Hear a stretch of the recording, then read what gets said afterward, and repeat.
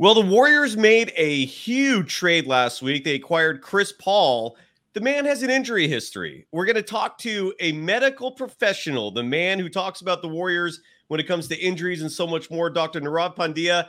And later in the show, Spencer McLaughlin comes on to talk about Brandin Podziemski. You're going to love what he has to say about him. All that and more is next. This is Locked On Warriors. You are Locked On Warriors, your daily Golden State Warriors podcast. Part of the Locked On Podcast Network, your team every day.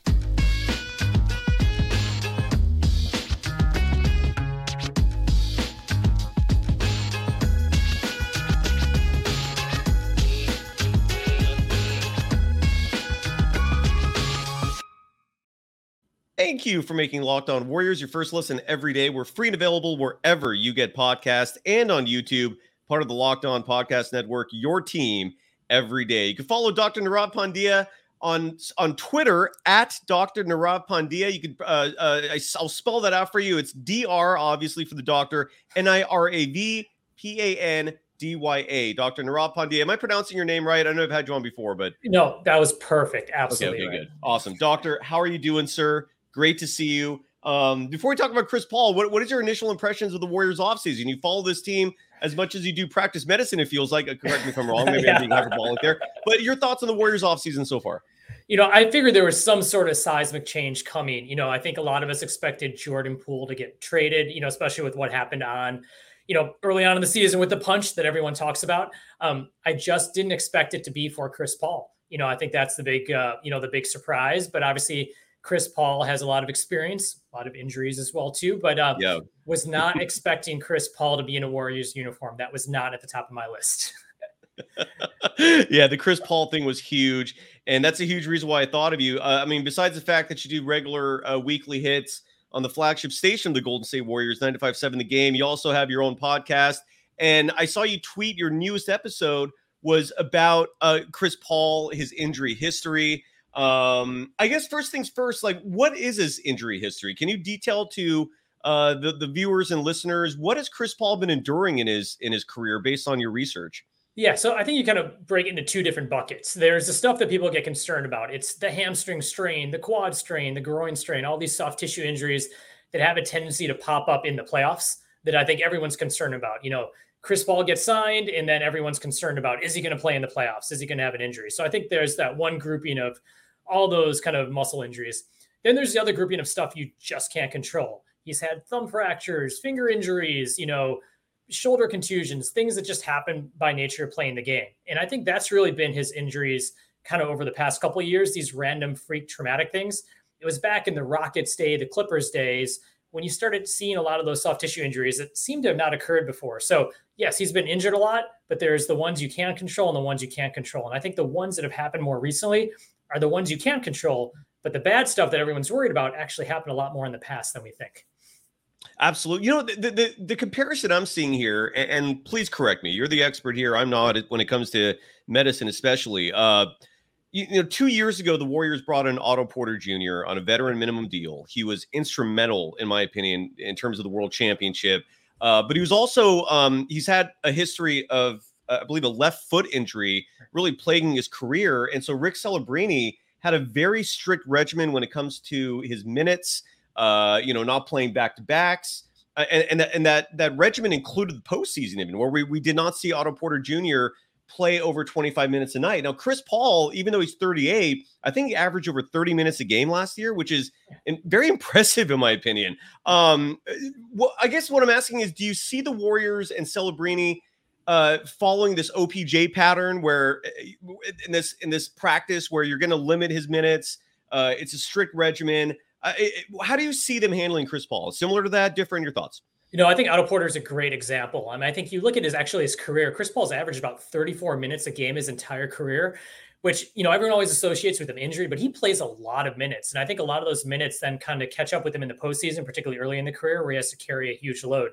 So absolutely, I think when you have an older player who's dealt with various injuries, decreasing minutes down has a tremendous ability to decrease soft tissue injuries and also can prevent traumatic injuries. And I think what people forget is that if your muscles are broken down, you got a quad issue here, a hamstring issue here, then you're more susceptible to fall and then have that ACL injury or have that meniscus injury because your muscles can't protect you. So I think decreasing his minutes down, maybe say 20, 25 minutes a night, not playing back-to-backs could absolutely have an impact on him being healthy and being able to contribute, which sounds like what everyone's talking about, him being part of the second unit would be a good fit for him in terms of both injury and fit with the team.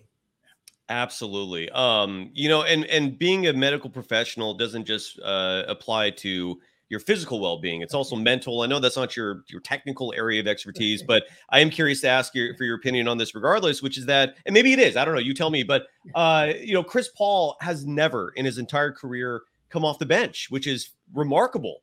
This goes back to his rookie days. And for the first time in his career, he's probably going to be coming off the bench. Again, you work in sports medicine, you work with athletes. Do you think that'll be a difficult adjustment for Chris Paul to suddenly come off the bench for the first time in his career? Do you think it'll be a difficult adjustment for him to reduce his minutes for the first time in his career? And this is probably something that the Suns should have been doing, in my humble opinion, the minute reduction at least. I mean, they were working him even into his late 30s now. But what are your thoughts on him adapting and assimilating to this new role? If you have any thoughts, maybe you don't. I don't know. No, absolutely. I think the physical part may be a little bit difficult for him initially because I think NBA players, they get their warm up, they get to they've got their rhythm down. It might be a little bit hard initially for Chris Paul to get in the rhythm of kind of coming in sporadically unless there's set minutes for him and getting his body warmed up and dealing with some of the off and ons. But that's something that I'm sure that the staff and Rick Celebrini will be able to adapt him to. I think the mental part may be hard, but the fact that you had Steph and Draymond at certain points come off the bench, when you got two other stars doing it, I think that mental part goes away very quickly. So I think he's got a template there to do it. And I think they'll work him in with the minutes. And I think mentally, as much when athletes are injured this much, there's always that fear of when's that next injury going to come? I don't want to play injured. So if he has an opportunity where he doesn't feel like he needs to play big minutes and he's going to be healthier, the positive mental impact of that could be tremendous for him. Absolutely. Well, are you, in your opinion, Doctor, are you worried about Chris Paul this year? I mean, I feel like Dub Nation, maybe rightfully so, it's justifiable to be concerned about Chris Paul's durability. Are you concerned? I am not concerned. As long as the team decreases his minutes, I am not worried. There's nothing in his injury history. You get worried about an ACL, you get worried about a meniscus, you get worried about, some sort of cartilage injury to your knee that's going to have long-term implications. Yes, he's been injured a lot, but he hasn't had a chronic issue that's going to, kind of become something that I'm worried about. So if they manage his minutes and don't overwork him, which it sounds like they know they're not going to, I'm not worried about him having some sort of big degenerative issue pop up, barring some sort of surprise. Well, that is some great news right there. Let's switch real quick to another player on the Warriors, Klay Thompson, he's in the news, I don't think for the right reasons this offseason. People are talking about money. He's in the last year of his deal. I'm hearing his name in trade rumors.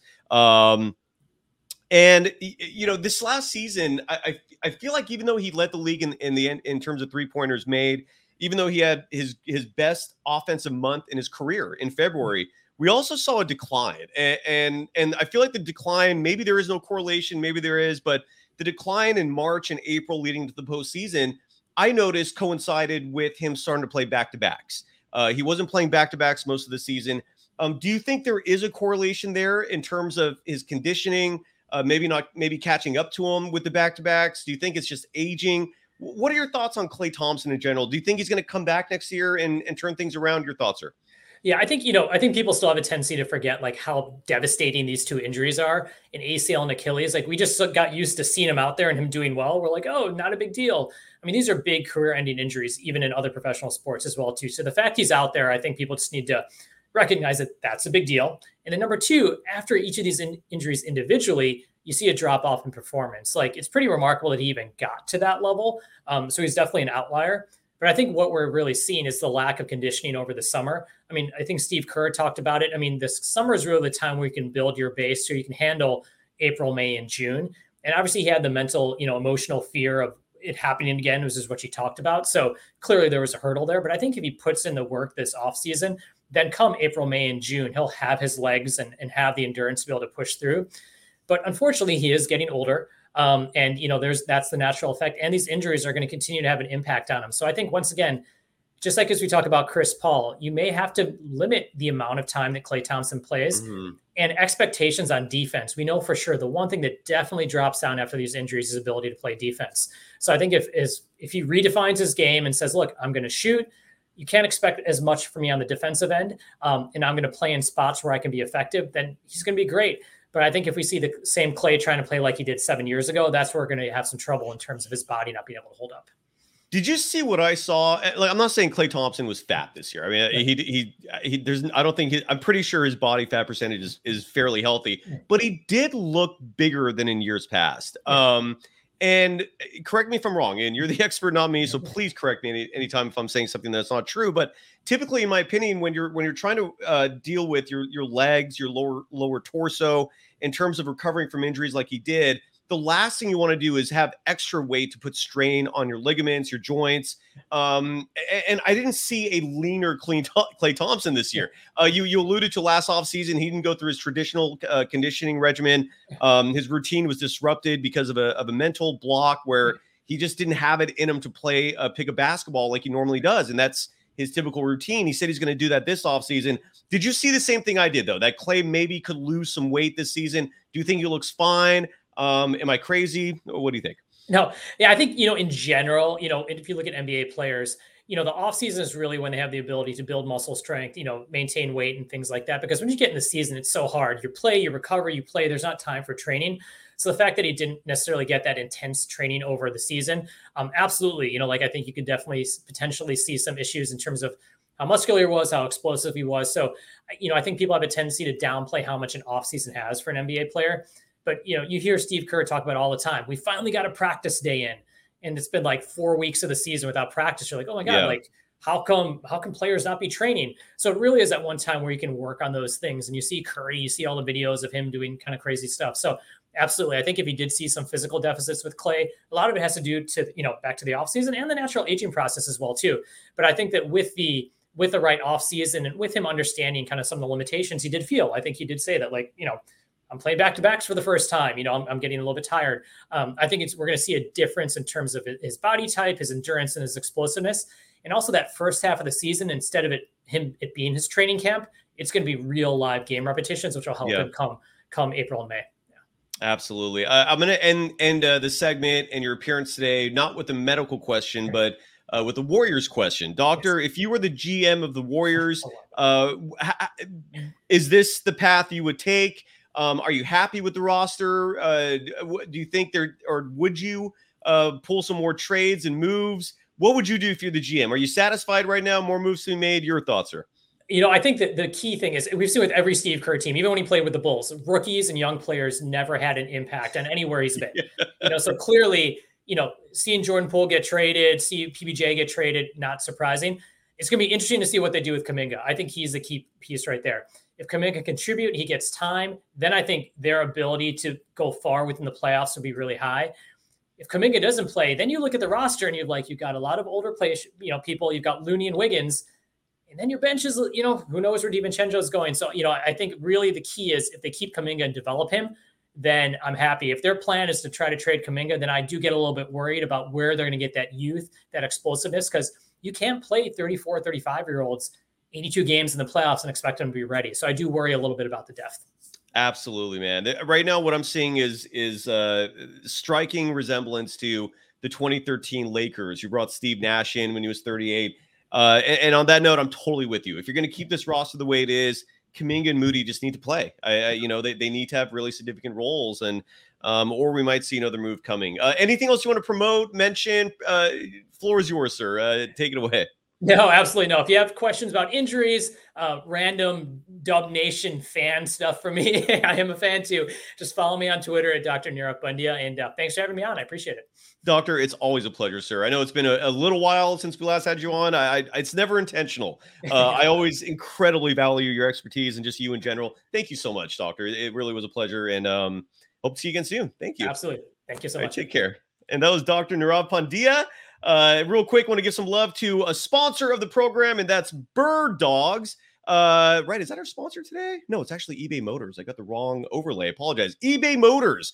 It's all about world championship quality products. And for eBay, that's what they're all about. For a championship team, it's all about making sure every player is a perfect fit. It's the same when it comes to your vehicle. Every part needs to fit just right. So the next time you need parts and accessories, head to eBay Motors. With eBay Guaranteed Fit, you can be sure every part you need fits right the first time around. Just add your ride to My Garage and look for the green check to know the part will fit or your money back. Because just like in sports, confidence is the name of the game when you shop on eBay Motors. And with over 122 million parts to choose from, you'll be back in the game in no time. After all, it's easy to bring home a win when the right parts are guaranteed. Get the right parts, the right fit, and the right prices on ebaymotors.com. Let's ride. eBay Guaranteed Fit, only available to U.S. customers, eligible items only. Exclusions apply. You are Locked On Warriors, your daily Golden State Warriors podcast. Part of the Locked On Podcast Network, your team every day. Thank you for making Locked On Warriors your first listen every day. We're free and available wherever you get podcasts. Every dayers tomorrow on the show, Brian Murphy of the KNBR Morning Show is going to join me. Been a while since I've had him on. He's funny, he's insightful, and he's incredibly knowledgeable about the Golden State Warriors. So he'll be joining me tomorrow. But right now, I have the play-by-play voice of the Southern Utah. It's a Southern Utah University. Is that correct? That is indeed correct. The Thunderbirds. The Thunderbirds. And do you do play-by-play for like all sports? Is it basketball? What do you do? Yeah, I do primarily all their TV play-by-play for all their home broadcasts. So football, soccer, volleyball, men's and women's basketball, gymnastics, and softball. Incredible. Well, there you go. And you also host Locked On Ducks, covering the Oregon Ducks. You also host Locked On Pac-12. So you've got the Pac-12 covered. You've got Oregon covered. You've got Southern Utah covered. That's a mass swath of Western United States. But today, I want to talk to you about a player the Golden State Warriors recently drafted. His name is Brandin Podziemski. He comes out of Santa Clara. And I haven't heard, not once, anywhere, anyone who has given actual expertise in terms of who he is as a player. I mean, we've heard Mike Dunleavy talk about him. We've read the scouting reports based off the draft combine and brief snippets, but we don't really know who he is. And Spencer, we communicated briefly before you came on. You've watched him play considerably. I'm guessing more than almost anyone else. What is your first impression of Brandin Podziemski, the new shooting guard / small forward, whatever position he plays for the Golden State Warriors? Well, people are probably wondering, Spencer, why have you watched Brandin Podziemski play? Great It's because I am a Santa Clara alum. So if you wanted my West Coast footprint to go even bigger, we got Locked On Pac-12. I've been a Duck fan my whole life. I'm at Southern Utah, and I went to Santa Clara. So we're really all up and down there. And WCC hoops are definitely my jam come March. Nice. I mean, all college hoops are my jam come March. But, Podziemski's a guy who came in a year in which Santa Clara was not expected to do very much. I didn't expect them to do very much because the prior year they'd lost Jalen Williams, who was a lottery pick to the Oklahoma City Thunder. J-Dub, who's an awesome guy, by the way, and a great interview. He goes to the Thunder. He's really, really good. He was just so dominant at Santa Clara, first team all WCC. And you lose a player like that. You lose Josip Vrankic as well, who's playing professionally overseas. And you just think, we're not going to be able to do much this year. I didn't have high expectations for him. And then here comes this guy, Brandin Podziemski. And he's coming from Illinois. And you say, okay, I have seen, and I saw this at Southern Utah as well, with a guy who came from Illinois, went to Southern Utah, really, really successful, had a great 3 seasons there with the Thunderbirds. His name's Tevian Jones, just signed a 2-way deal with the New Orleans Pelicans not long ago. And this is becoming an increasingly popular trend in college basketball, which is guys get, scholarship offers to go to a Power 5 school. They can't crack the rotation in a big way, but they still have crazy amount of talent, right? They didn't get that Power 5 offer by accident, but they just are getting, out-competed or out-talented at some places because I think the amount of talent in college hoops is just increasing, so much, and in college football as well. So Podziemski, a guy who didn't see the court like Tevian Jones at really at all or in a meaningful way at Illinois, but then he goes to a mid-major where he is the number one go-to guy, and Podziemski's a big-time scorer, and that is what stands out. I think the most about him is he will score at all 3 levels. He's a lefty. He is crafty. He can shoot. He's got the mid-range game. He's got the float game. He will do anything and everything that is asked of him as long as it is involving putting the ball through the basket. I think he's a solid passer as well, decent Okay. defender. But where he's going to shine in his role in the NBA with the Golden State Warriors is, hey, we need points off the bench. And you look up and go, hey, look, Podziemski put up 12 points off the bench on 4 of 7 shooting, and knocked down a couple threes, maybe got to the free throw line a couple times. So people are going to see lefty. I think kind of Luke Kennard. When I see that, I see a lot of that in his game, frankly, and it's a guy who really, really propelled Santa Clara to have an excellent season this year. Didn't end the way they wanted it to in the WCC tournament, but he was their number one guy. They were still a really good team. They had some really, really nice wins this year, and Brandin Podziemski was the reason why. Well, I mean, that's music to my ears, and anyone who's in Dub Nation, it's music to their ears. One thing I'm curious to know from your perspective is that Santa Clara is not a power school. You mentioned that his first year, Brandin Podziemski's first year. We're joined, by the way, by Spencer McLaughlin. You can follow him on Twitter at Smalls_55. For the folks listening on the podcast, again, that's at Smalls_55. I guess what I'm trying to ask here is, he didn't play at a big school. He didn't cut it at Illinois. Are the stats, are the performances that you saw at Santa Clara, could that be overblown given the competition might not be as stiff as what he was facing at Illinois? Should we just completely ignore the whole Illinois year? And does it matter that Santa Clara's competition might not be at that level? Your thoughts on that perspective? I wouldn't be overly concerned. I think you can think about it. I think you can ponder it and use it to perhaps temper expectations. Did we just draft the next Klay Thompson? Yeah, probably not. But then again, Klay went to Washington State, and they play in the Pac-12, which last time I checked, is the host of Locked On Pac-12, stink at basketball. So I don't know that that's like some big major step up there. Like being able to see the court at Santa Clara versus Washington State, it's not that big of a gap. Santa Clara actually beat Washington State my senior year, and I was calling that game on student radio at the time. But I think when you look at the body of work that he puts together and how mid-major players are consistently translating to the NBA, I don't think it has to be something of major concern. And one other thing too, Cyrus, and I see this a lot, covering college sports in the way that I do, is guys don't work out at a particular destination, or guys decide to not wait it out and wait for their opportunity to play for a lot of different reasons. And most of the time, we, even as media people or fans or whoever, are never going to find out what those reasons entirely are, top to bottom, right? Yeah. It could be an NIL consideration. It could be he sparred with a teammate. It could be sparred with a coach. I'm not saying that happened. I'm just listing possible reasons that I have heard before of why so-and-so left this school, even though it was a good situation. You might have had a relationship with a coach over here. One instance that happened very recently at Oregon, by the way, is Khalil Ware, who's projected to be a top NBA draft prospect, but never panned out at Oregon in his first season. Why? The assistant that recruited him left to go take the head coaching job at the University of Nebraska at Omaha. Interesting. And he's kind of a quiet, reserved kid. And so he never really clicked with Dana Altman.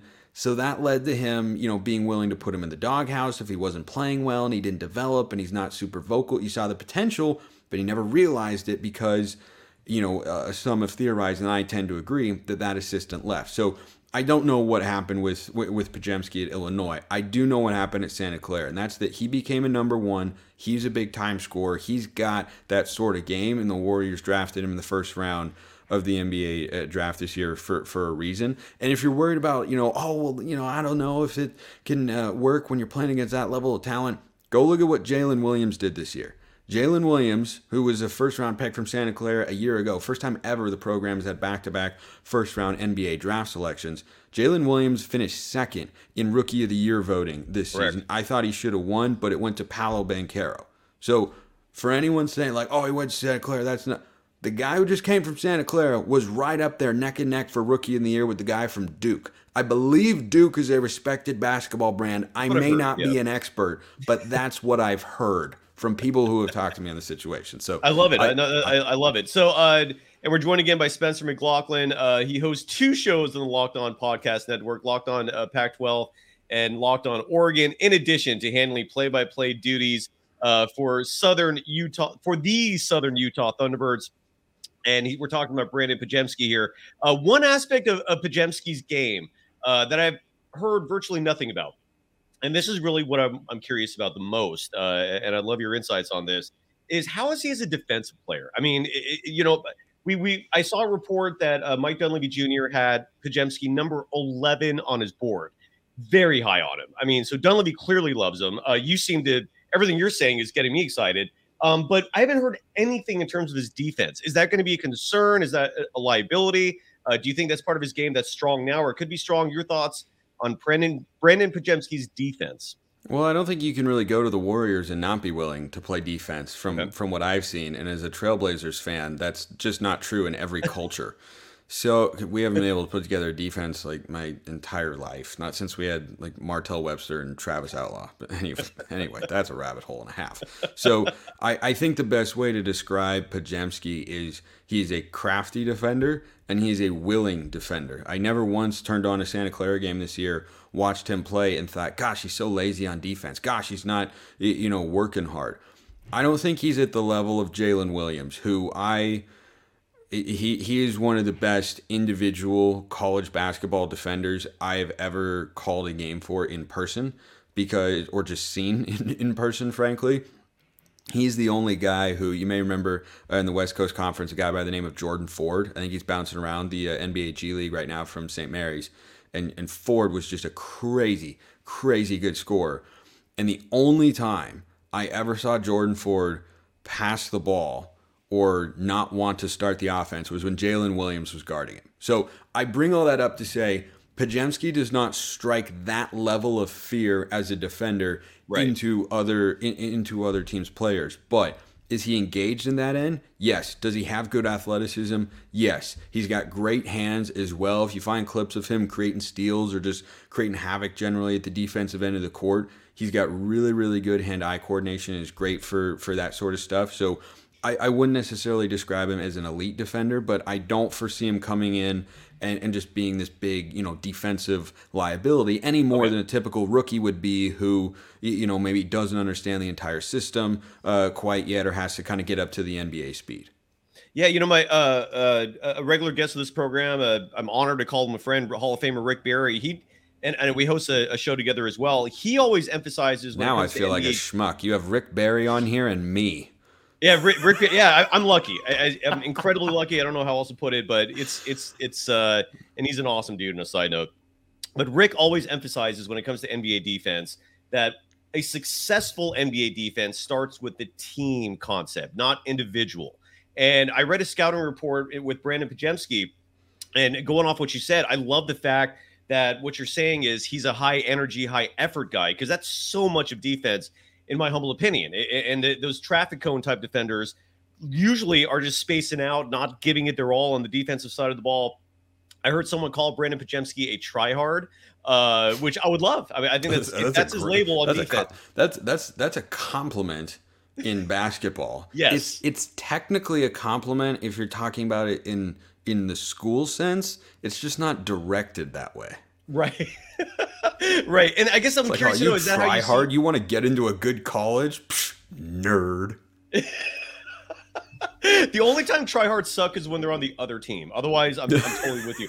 But yeah, then it's obviously annoying. But I guess is that a fair assessment of Brandin, that maybe individually he has work to do, but the effort is there, the motor is there, and most importantly, he plays in the team concept of defense. Is that a fair assessment? Yeah, I think so, and I think he's a guy who, when you see him make a defensive effort, it's the sort of effort that will make you want to give him something at the offensive end. And I think that sort of dichotomy with the Warriors and the way they like to play. Now, I don't know how that works with Chris Paul involved, because there are a lot of different thoughts that bounce around in my head as to how that'll work. But yes, if you have him out there, coming off the bench, let's say Clay needs a spell or Clay's out with injury and Podziemski is in there, and Dre, Wiggins, and Steph really want to run, Podziemski will do that. And he also, I think, fits really well at the offensive end of the court because of the way that he catches and shoots. It's so easy. It's so fluid. He's got one of the easiest shots I've seen. Like I love my guy J-Dub in Oklahoma City, and his offensive game is really well refined, but his shot is not as quick and easy as Podziemski's. And I think if you look at what, J-Dub did a season ago, averaging, I think it was 12, 13 points a game, being a plus defender, I think Podziemski, at the high end of his production level, can give you even more than what J-Dub even did a season ago, because I think he's just got an ability to play a little bit more in the catch and shoot game, whereas J-Dub is much more cerebral. He honestly plays a lot like Chris Paul, a good three-point shooter, but it's not necessarily what he's looking for. Pods will go out there and if he'll throw up a heat check if he's feeling it. I mean, he can play off the ball, he can play on the ball. I think he just is a ready-made catch and shoot guy in the NBA, and I'm really excited to see what he's able to do.